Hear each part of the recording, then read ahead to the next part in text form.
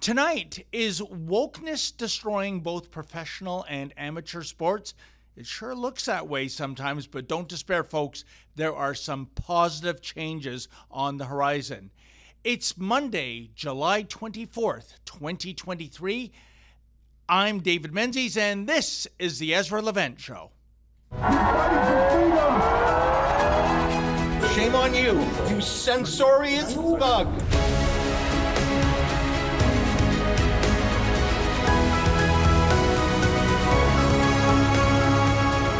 If the world were a department store, I think the realms of current events and politics and foreign affairs, the important stuff, well, that would pretty much exist as, say, the furniture and heavy appliance departments. These are the big ticket items. They are important stuff too. All households need that. As for the realm of sports, aka fun and games, well, that would be the toy department, an area dedicated to fun, frivolity, and whimsy. Well, as the saying goes, that was then and this is now, because the sporting world in recent years has become completely infected by wokeism and political correctness and even cancel culture. It is no longer a biosphere for escapism because the corporatists running professional sports, for example, are seemingly more concerned with their ESG scores than they are with the score on the field. This trend has only ramped up post-George Floyd, of course, so much so that you can't even tune into an NFL game these days without seeing end zones and helmets festooned with slogans such as "End Racism." What exactly does that messaging mean? Racism is odious. No reasonable person would embrace racism. But does a "End Racism" slogan make a racist say to him or herself, "By golly, racism is a terrible thing. I'm going to love my fellow man"? Anybody out there want to sing Kumbaya? No, such messaging is simply a matter of preaching to the converted. In other words, the most useless form of marketing that there is. In any event, I have a few recent examples as to how sports at various levels are actually being destroyed these days by wokeism. Exhibit A, the Toronto Blue Jays and their handling of now ex-pitcher Anthony Bass. Now, some of you sports fans might think that the Anthony Bass saga is old news, but there is a new and bizarre angle to report. By way of background, last month, the LGBTTTIQQAAPP plus etc. community discovered that Bass, a pitcher with the Toronto Blue Jays, had carried out a heinous act of transphobia. Good golly, Miss Molly, or is it Mr. Molly? That sounds serious, doesn't it? Transphobia. What did Anthony Bass do exactly? Utter death threats? Punch a drag queen? No, Bass's sin was sharing a post on Instagram that called for boycotts of Target and Bud Light. These are very popular boycotts, by the way, well, at least when it comes to those who identify as, normal people. Just check out Anheuser-Busch's stock. It has fallen by more than US $16 billion since the disastrous Dylan Mulvaney Bud Light campaign. Target stock has fallen by more than US $10 billion since its boneheaded decision to sell penis-hiding swimming suits and other weirdo trans merchandise. But the Spirit Unicorn set was in a tizzy over Bass's endorsement of these boycotts. We can't have that, can we? So it was the first step in the rehabilitation of Anthony Bass was the issuance of a groveling public apology by the pitcher. Then Bass was forced to attend a lecture by Sherwin Modeste, the executive director at Pride Toronto. Oh, death, where is thy sting? But the Blue Jays organization was not quite done yet with the public flogging of this man who was guilty of wrongthink. Because in a Friday game against the Minnesota Twins, the pitcher Bass was going to transition, can we use that word? Into a catcher for a ceremonial pre-game pitch tossed by Toronto trans activist Leslie Lee Kam. Alas, at the last second, for reasons that still remain a mystery, the Jays organization canceled that circus act and simply released Bass. We imagine the ball club, owned by uber-woke Rogers, decided that Bass was too much of a deplorable basket case, and it was best that he throw baseballs elsewhere, lest the spirit unicorns up in the cheap seats remain triggered by the man's very presence on the team.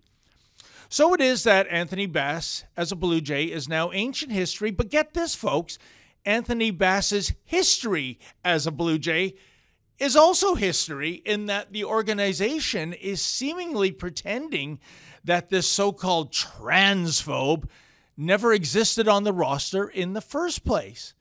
Either that, or they are continuing to carry out a vendetta against this man. By way of explanation, do you know that it is actually verboten to purchase a Blue Jays jersey bearing the surname Bass and the number 52? No, we're not kidding. And the explanations for the ban are all over the map. One employee at the Blue Jays swag shop said they will only crest the name and number for players who are on the current active roster. But we found out that's not true. If one wants a jersey bearing the names and numbers of players from yesterdecade, for example, Lloyd Moseby, Dave Stieb, Jesse Barfield, those jerseys are readily available for purchase. We asked, what if the jersey was a gift for a friend with the surname Bass? We received two different answers for that query. First, we could buy a jersey with Bass on it, but not Anthony Bass's number of 52. Another employee said we could indeed buy a Bass 52 jersey, but we had to provide government-issued ID to ensure that this other Mr. Bass actually exists. Again, we're not making this up. And yes, we do have video evidence. Well, we can't do Bass either. You can't? No, he's not on the team no longer, so we can't do him at all. Oh. Yeah, he got DFA'd a couple weeks ago, I believe. Right. And so that's why we can't do him. Yeah, we can't get him customized because he has to give. If he's playing for the team currently, we could do it.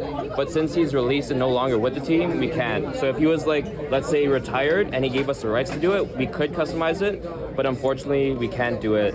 I didn't. So is that with any former player? Or? Yeah. So all former players, as long as they're retired and they give us the rights, we could do it. However, if they're like, let's say, a free agent, and they didn't officially retire, we can't do it.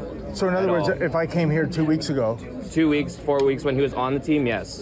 And so any player that leaves the team? Pretty much, yeah. So let's say we trade, I don't want to say a good player, but let's say we trade like Yimi Garcia tomorrow. Okay. We can't do his jersey after that. So once the trade becomes official, we can't do a player on a different team. What if it just happened that my friend's name is Bass? And it would have to be a different number. Oh, it can't be? It can't be 52. It has to be like, let's say 51, 53. Wow. Yeah, and then we'd have to ask. You've really canceled this guy. Yeah. Oh my goodness. Yeah. Okay. I saw the sign that said "Everyone welcome" on the store window, but I guess not this one. Well, if I went to like a sport check, they can do it? I don't know if they would do it. They might. All right.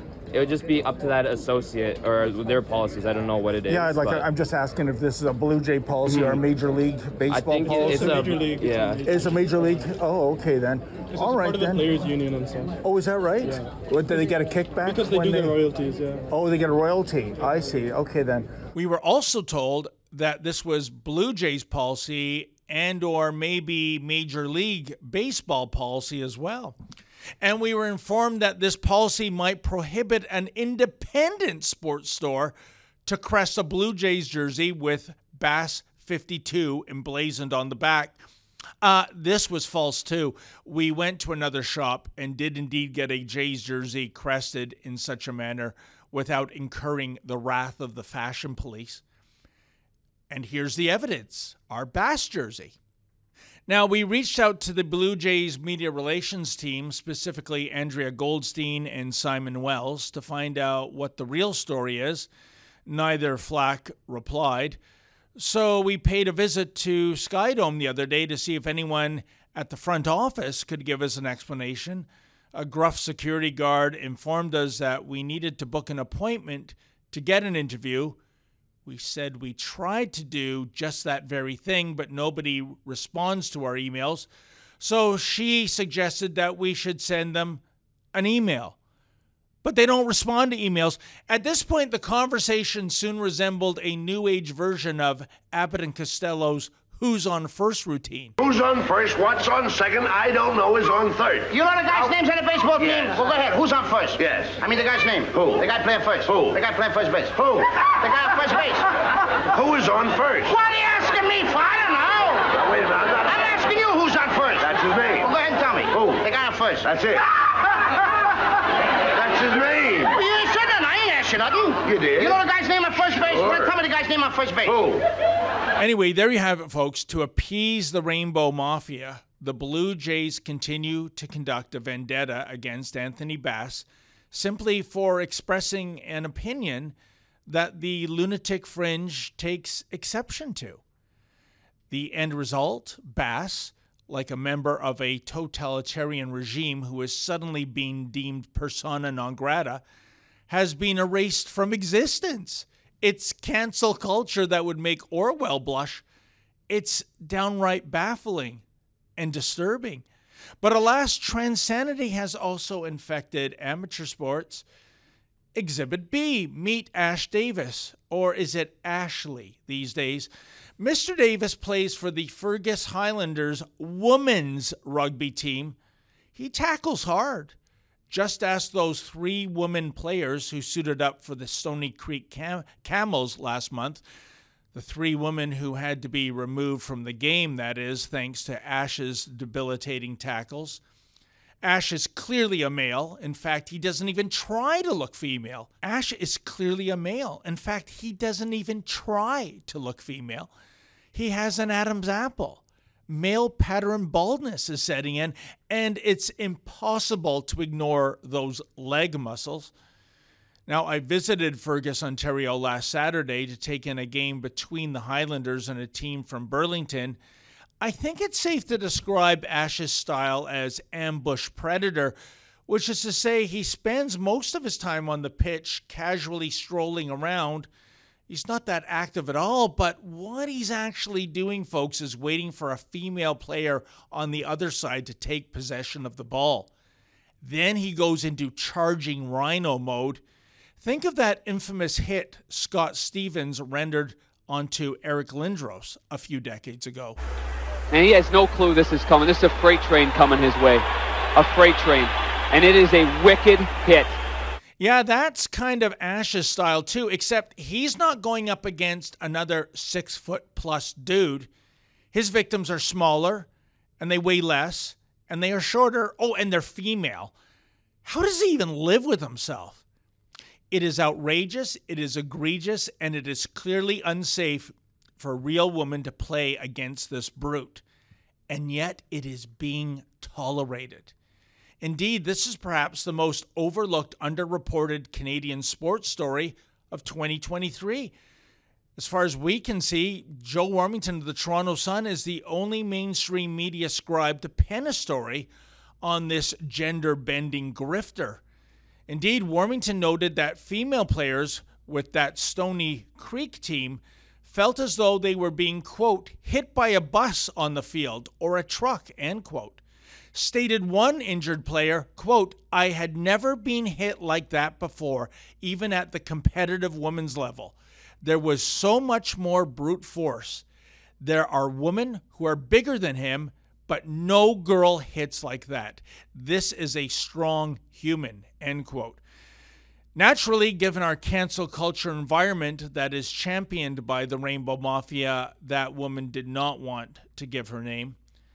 Diana Murphy, meanwhile, a friend of some of the players, tweeted the following, quote, 3 women's rugby players had to be removed from a game and treated for injuries from hits sustained by a trans woman, end quote.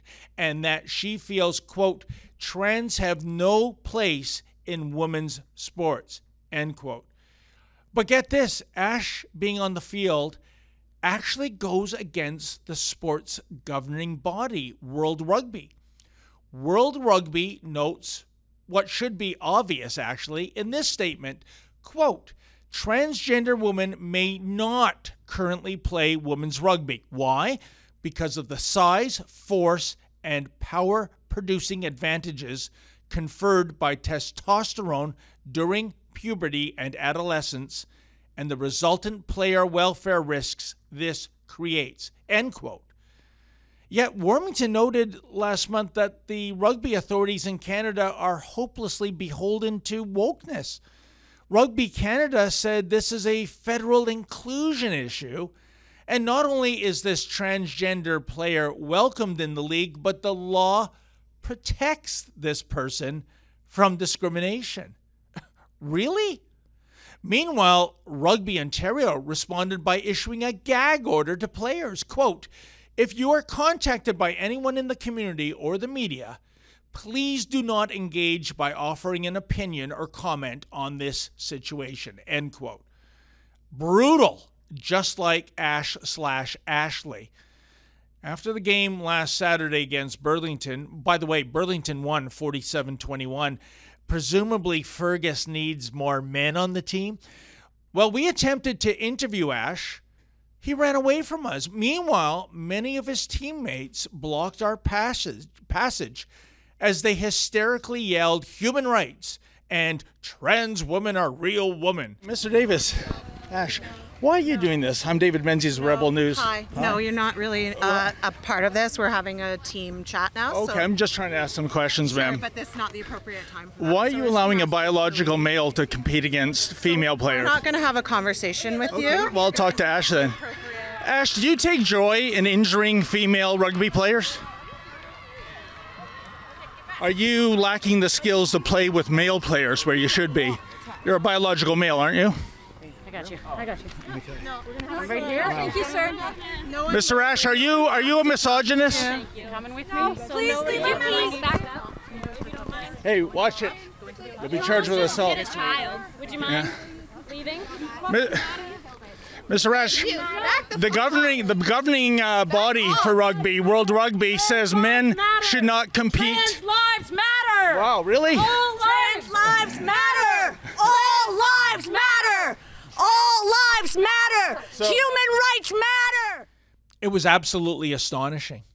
These young women are apparently so indoctrinated that they take no issue whatsoever with this cheater playing against and routinely injuring real female players.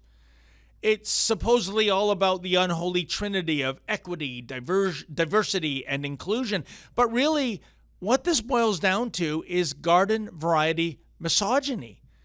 The woke dopes who comprise Rugby Canada and Rugby Ontario would do well to adhere to the rules and regulations of World Rugby, and the sooner the better. After all, what are they waiting for? A real woman to die on the pitch thanks to this monster? By the way, why aren't even the sports writers in Canada chronicling this sordid saga? Well, I'll tell you why. Sports writing, for reasons I don't really understand, is now the breeding ground for political correctness and wokeism.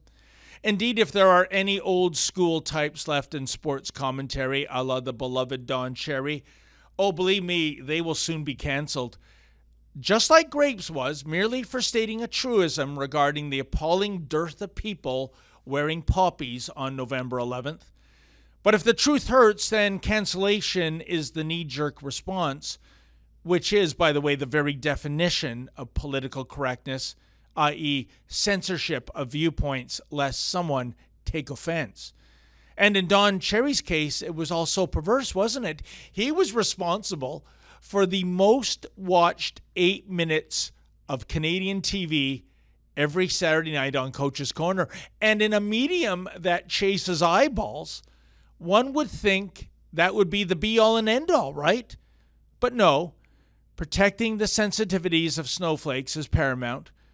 God, do I miss Don Cherry on Coach's Corner. I know millions of other Canadians do as well. But what do we know?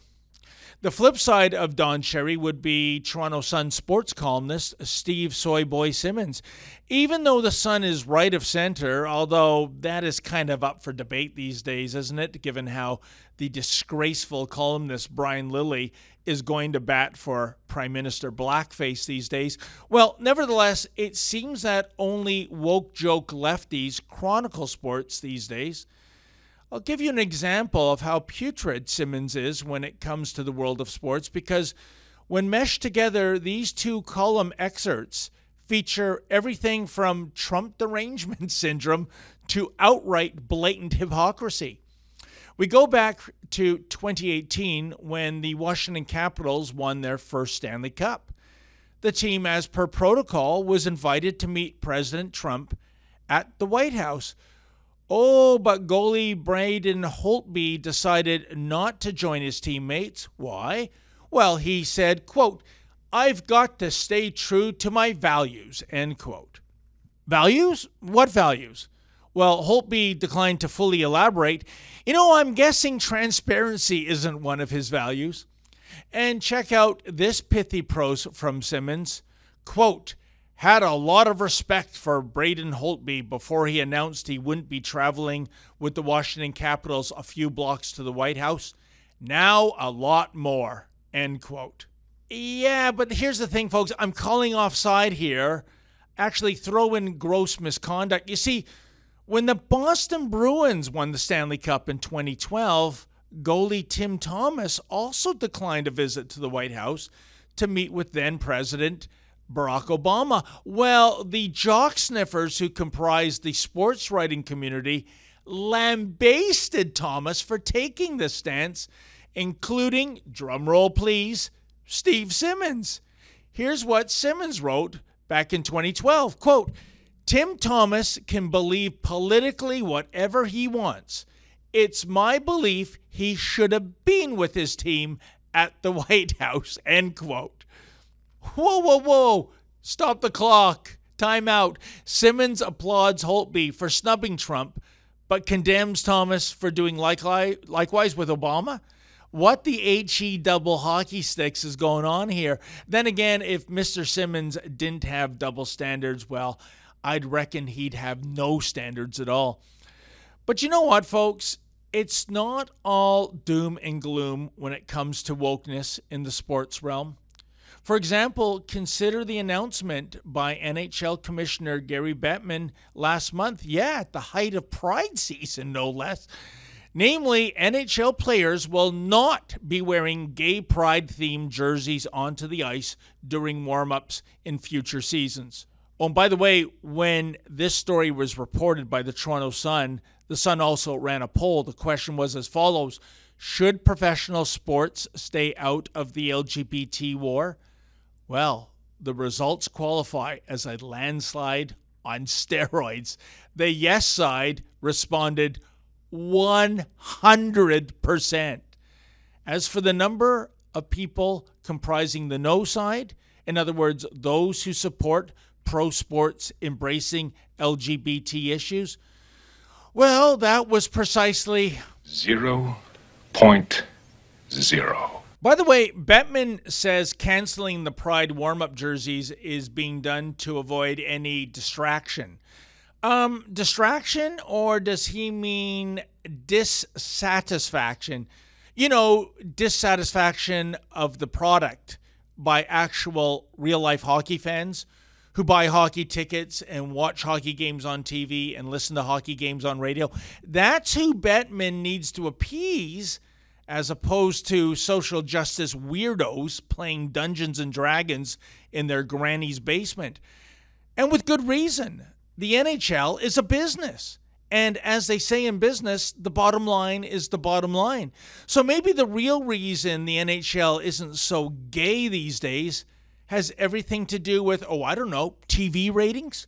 Check out this Yahoo Sports article from February, which notes that NHL TV ratings have plunged by a staggering 22% year over year. Can you imagine? More than 1/5 of the NHL's TV viewing audience has disappeared in the space of 12 months. And my take is that the NHL's never-ending force-feeding of woke ideology is turning hockey fans into, well, ex-hockey fans. Indeed, anecdotally, I can tell you I have come across numerous friends, family members, and colleagues who say they are done with the NHL and its propaganda campaigns, that they can't even remember the last time they watched an entire hockey game from start to finish. And count me in with that camp, by the way. Then again, folks, in fairness, I do live in Toronto, and there are only so many decades of disappointment one can endure, eh? Still, the NHL is undoubtedly concerned with this massive TV ratings plunge because as much as ticket sales and concessions and the sale of merch is important to pro sports teams, the real meat and potatoes revenue-wise are those multi-billion-dollar TV deals. And if a league is delivering fewer eyeballs to the networks, that means there's going to be smaller TV contracts in the future. By the way, shrinking audiences is not just an NHL trend. It was reported last month by Sports Business Journal that Major League Baseball saw its viewership drop by 29% across Fox Sports and ESPN through the first 2 months of the season, even as the length of games is getting shorter. Ouch! And on the hard court, last month, the LA Times reported that ABC's coverage of the 2023 NBA Finals averaged its smallest audience when held during its customary time since 2007, erasing the previous low set a year earlier. Very interesting. Even the almighty National Football League is not immune. Sports Media Watch reports that NFL viewership took a slight hit in its most recent season. The 2022-23 NFL regular season averaged 16 million viewers per window.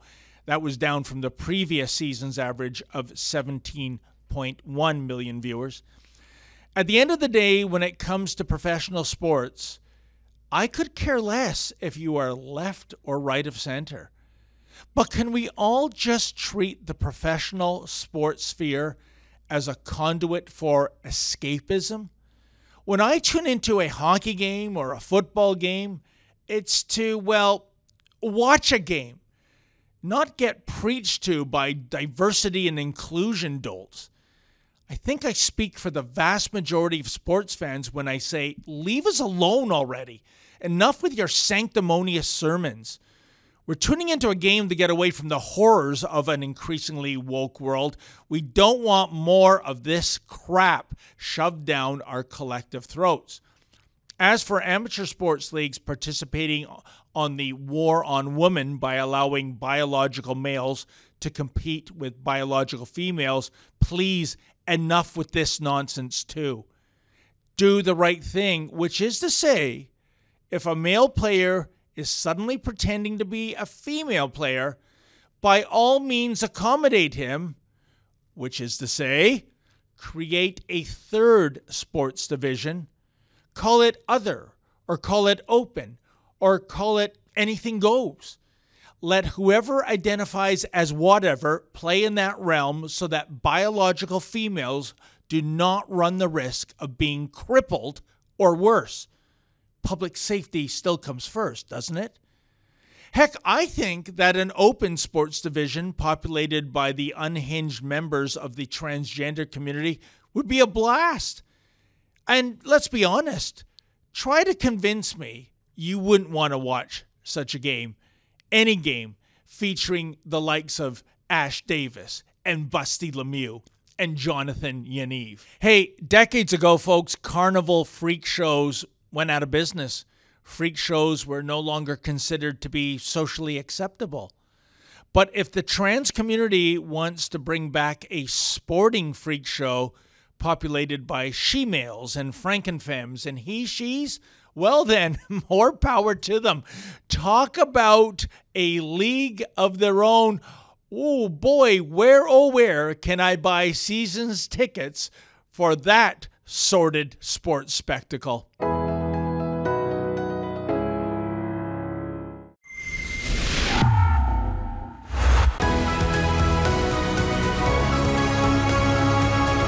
folks, my next guest was a duly elected member of provincial parliament here in Ontario, and then he became kind of a quasi-political prisoner here in his own province. Absolutely spectacular. Yes, I'm speaking of none other than Randy Hillier.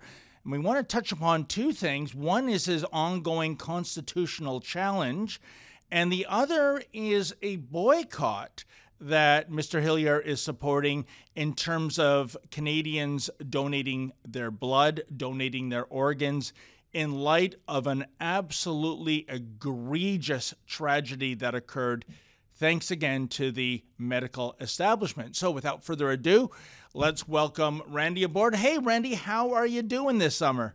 Well, it's a pleasure to be chatting with you again, David. And summer is good, and we are thriving in the dystopia world called Canada right at the moment. But we're continuing to fight, and there's lots of fights yet to be had. Yeah, I think the last time I physically saw you, Randy, it was about 2 years ago in the People's Republic of Peterborough. I believe you got ticketed, Maxime Bernier got ticketed, I got ticketed. I saw the police officer's notes. I was seen laughing and shaking hands in public. I am not making this up. By the way, what happened to your tickets in Peterborough at that so-called illegal gathering? Well, I still have about 10 provincial offenses remaining. Most of them are on hold until this week's constitutional matter is heard in the Superior Court in Toronto. And let me just preface this a little bit, David, for your audience. For over a year now, the Crown has agreed that my constitutional challenge would be heard in an open court in person, and it would be held in the Superior Court. Late last week, I got notified that the Ontario courts are instituting a shadow ban on my hearing. So shadow bans, your audience will be well aware, it's a term that we often use with social media. However, they unilaterally and arbitrarily decided that my court hearing would only be done virtually on Thursday, July 26th and Friday, July 27th. And there can be no mistake in anybody's mind. What they wanted to do was to make sure that I did not have a public forum where people and my supporters and others could attend an open court, hear the arguments. These are strong and credible arguments that are being advanced. If we're successful, it will do away with not only the rest of my provincial offenses, but do away with all offenses under the Reopening Ontario Act across Ontario, and hopefully also have great impact in other jurisdictions as well. But the courts, and Randy, if I can just jump in here and ask you, did your counsel seek to have an in-person court hearing? I was in court twice last month, and I actually requested that, and I was granted that, to have the other parties come in physically to the courthouse. So the question is, did they ask for that? And whether they did or not, what do you think is the ostensible policy reason of making sure this is virtual? Is it simply just to, as you said earlier, keep interested Canadians away from seeing the arguments they're going to present in court? Not only did we request it, the Crown had agreed to it, David. For over a year, the Crown had agreed that it would be in person, that it would be at the main courthouse on University Avenue in Toronto, and it would be in the Superior Court of Justice. So there is no justifiable reason to not have in-person court hearings. Correct. None of the courts have any mandates against about vaccines or masks or social distancing or any of that matter. Like, that has been dispensed with in our courts. Right. So what is the real excuse for them to not have to at the last minute decide, no, we're going to change this. And you can be certain that had I been down in Toronto in an open court, there would have been some media attention. The public would have been there as well. And one cannot come to any other conclusion, reasonable conclusion, that the courts and the government wanted to implement something akin to a shadow ban on this constitutional proceeding, and make it so that few people understand what is going on. Wow.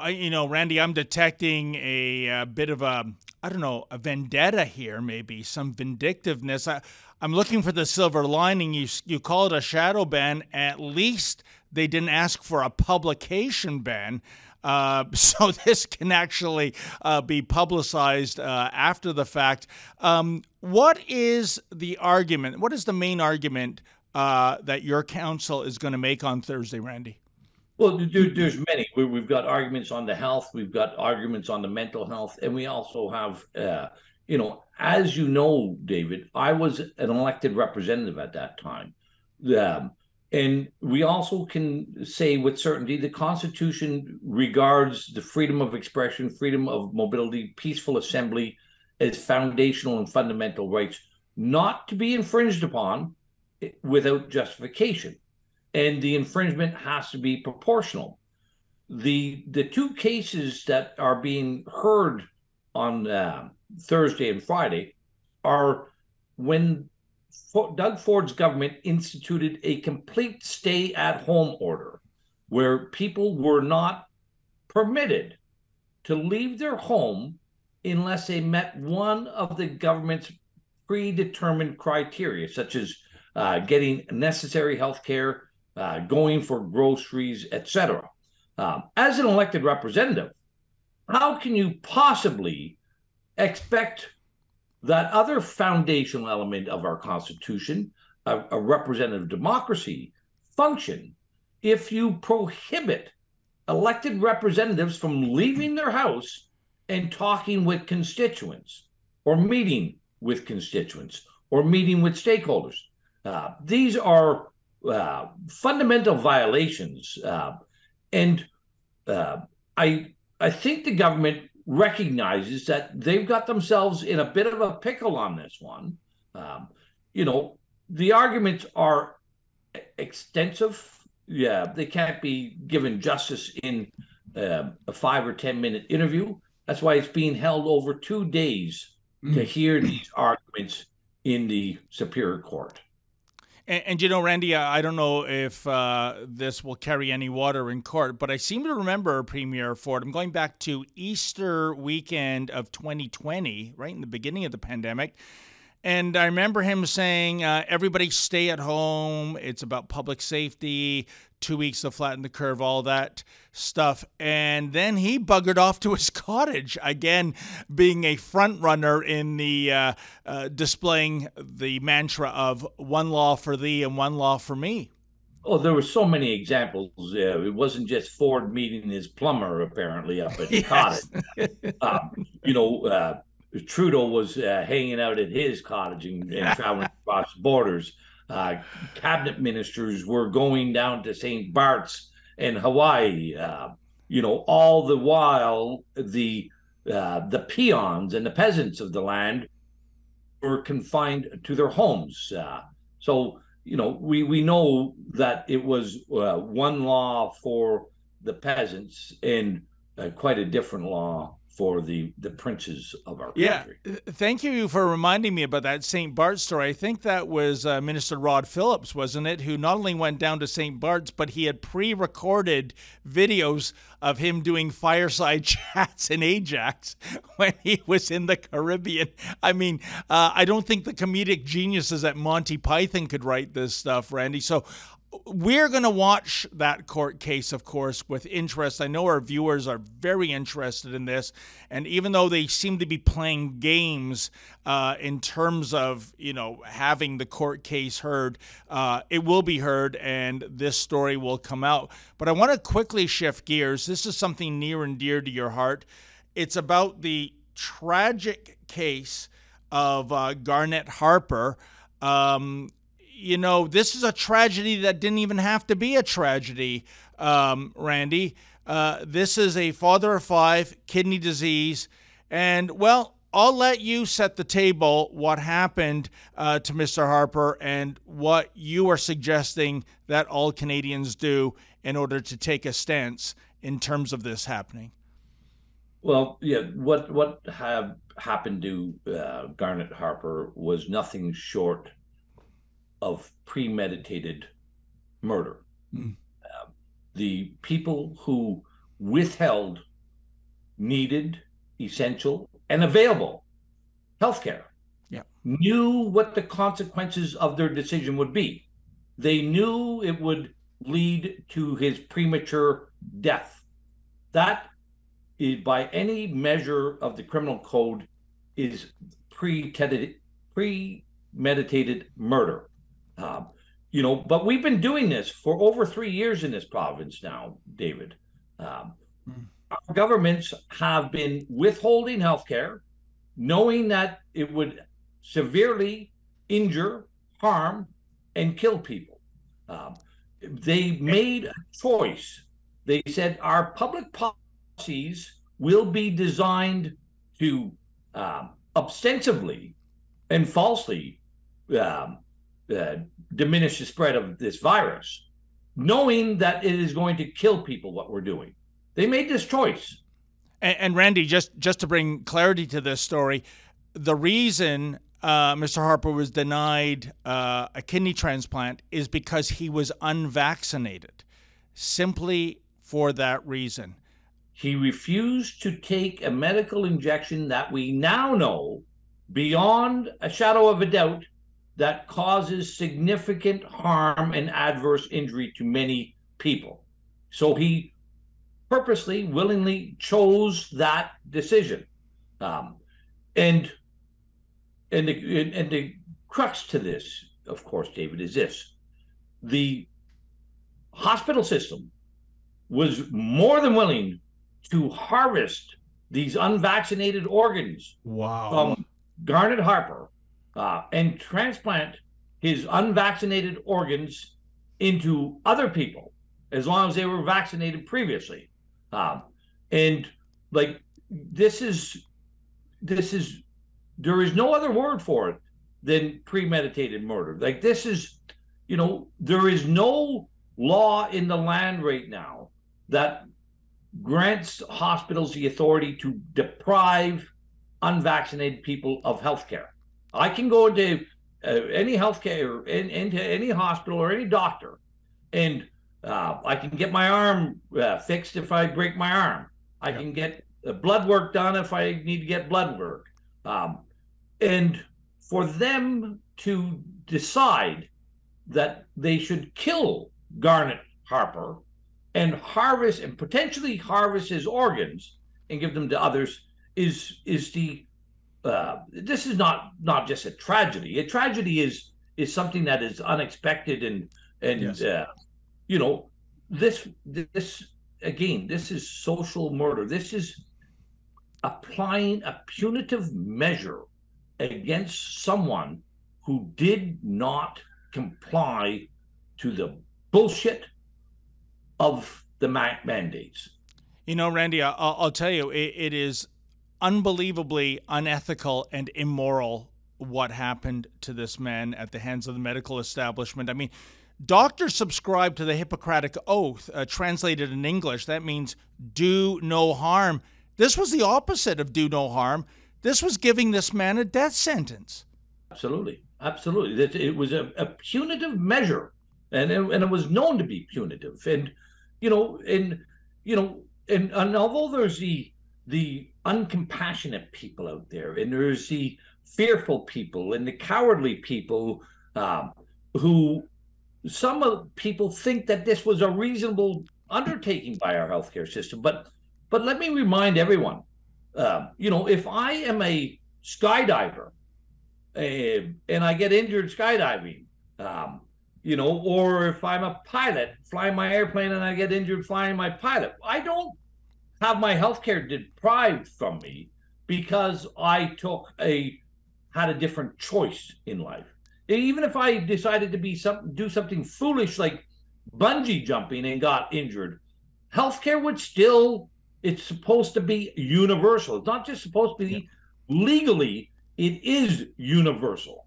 So regardless of your what may have transpired, the state, because they are the only ones who are permitted to provide healthcare in this country, has a universal duty and obligation to provide it when necessary. No, 100%. And they have a monopoly on healthcare.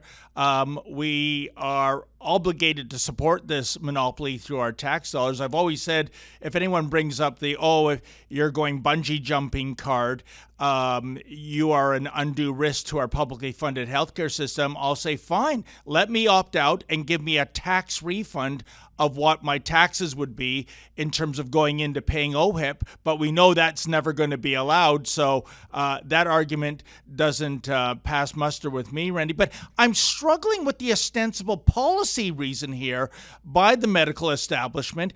COVID-19, it's in the rearview mirror of history. We know now all the lies that were hatched in terms of this pandemic, in terms of the effectiveness of the vaccine even. What in the world, Randy, was motivating these people to deny him healthcare due to his unvaccinated status in the first place? What was the harm? Well, this is a vindictive approach. That's all it is. It's vindictive. This is to penalize those who were not compliant. And, you know, so David, it's time for the unvaccinated. It's time for people who seek freedom and seek justice to fight back. And, you know, just as necessary services and were withheld from the unvaccinated during the mandates, it's time for the unvaccinated and even those who have a sense of morality and justice to fight back and say, no, until we treat people equally in our healthcare system, I am going to withhold any of my organs from the healthcare system. I'm not going to let you to harvest my good organs, but let me die as a result of my decision. I am not even going to provide any blood to the healthcare system. And I think that's the way, just as services were withheld from the unvaccinated need to withhold something near and dear to the public and pressure the public and our politicians to treat everyone fairly. And Randy, if you just allow me to play devil's advocate here, if I were to say to you, I understand where you're coming from to, deliver a blow to the medical establishment that really resulted in this man dying unnecessarily. Yet, if en masse we withhold our blood, we don't donate our organs anymore, think of how many innocent Canadians that have nothing to do with this and nothing to do with these policies who might end up, dying because of a lack of blood, a lack of a replacement organ. How would you respond to that? Well, I would say to them all, if you think that this is important, that they have access to unvaccinated organs or have access to organs and blood, then stand up to the plate and call up their MPPs, call up their MPs, send letters to the premiers and the prime minister and say, we are treating these people unfairly. It is unjust what we're doing. I don't want to have blood on my hands that little children are now going around without a dad, a loving dad, because I was too lazy to get off my ass and tell our politicians that they should treat people fairly. And at the end of the day, Randy, does a lot of this blame perhaps rest with, Premier Doug Ford, any other premier in Canada, in terms of reining in the medical community and saying, you can't treat people with, well, medical apartheid, if you will. That, if you're vaxxed, you get red carpet service. And if you're unvaxxed, you get a death sentence. Oh, listen, at one time, a great many people in our country expected that our political leaders would demonstrate leadership. But we have seen in the last number of years that was a myth.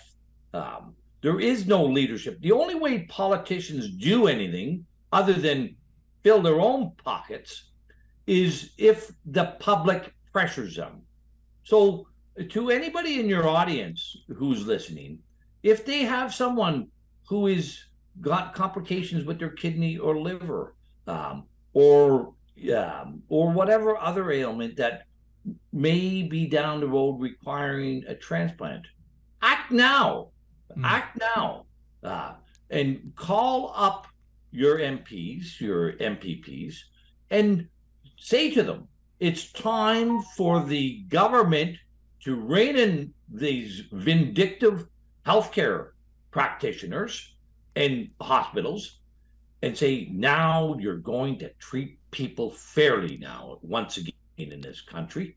And unless people do that, unless there is political pressure to do this, our political actors will continue to read from a different script than what is called justice. Well, Randy, we'll have to leave it there. We'll see where this proposed boycott goes. I agree with you. I'd love to see the politicians develop a spine. And also, I'd love to see those in the medical establishment go, wait a minute. I spent so many years of my life learning to become a doctor, to heal people, to prevent people from dying prematurely. And now you're asking me to hand out a death sentence to somebody that needs an organ transplant simply because he didn't get vaxxed with an experimental vaccine. Are you kidding me? It is egregious on so many levels. But like I said, Randy, we're going to have to leave it at that. And we will watch with interest your court case. Good luck in Superior Court, my friend. Well, let me just say one last thing, David. For these doctors who think that their hands are tied and that they can't do anything, the only thing that ties their hand is a muzzle that they've placed on their mouth. Okay? They can speak up and take those wraps off their hands and make things fair. And I'd ask everybody to keep tuned in to nomorlockdowns.ca. I will be publishing a link to the constitutional case. Look forward to your support and the good work for the JCCF for handling this constitutional challenge. Thank you so much once again, Randy, and good luck in court on Thursday. Thank you.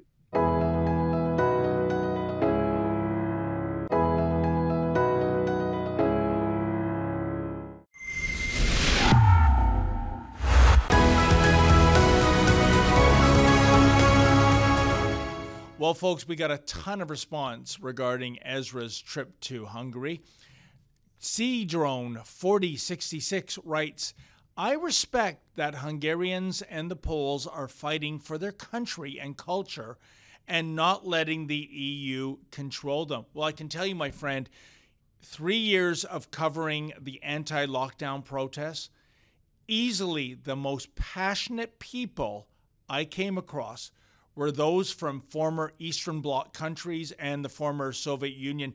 They know what it's like to have your freedoms and rights taken away. They've seen that picture play out once. They didn't like how it ended, and they're not going to let it happen again. Good for Hungary, good for Poland. Papa Dumb Tech writes, I am a Westerner who has been living in Hungary with my Hungarian wife for many years. To see what goes in the MSM media against Hungary is shocking, to say the least. Oh, I'm with you, my friend, and it's all about Hungary taking an anti-woke stance. That's not polite when it comes to the MSM drones, is it? It's all despicable. Good luck living in Hungary. They're standing up for what's right. And believe me, if Hungarian women are like Eva or Zsa Gabor, maybe I'll have to plan a trip over there. Oh, that's right, I forgot. I'm already married. The old one, 485, writes, Drag journalists is a great term to describe MSM journos. Yeah, it's funny though. Unlike drag queens though, I don't think so many of the journalists that are on the state tab are, fat, ugly, with beards. Why is that with the drag queens? No, the drag journalists, they just blend in with the rest of the folk, except they all share one thing in common, don't they? They're on the take, which means go to bat for blackface and condemn those so-called rogue nations like Hungary that aren't on board with wokeness and political correctness and letting their borders be violated. Yeah, no thanks. Well, folks, that's it for tonight's version of the Ezra Levant Show. Thank you so much for tuning in. The Big Boss Man will be back tomorrow. In the meantime, as always, stay safe and stay sane.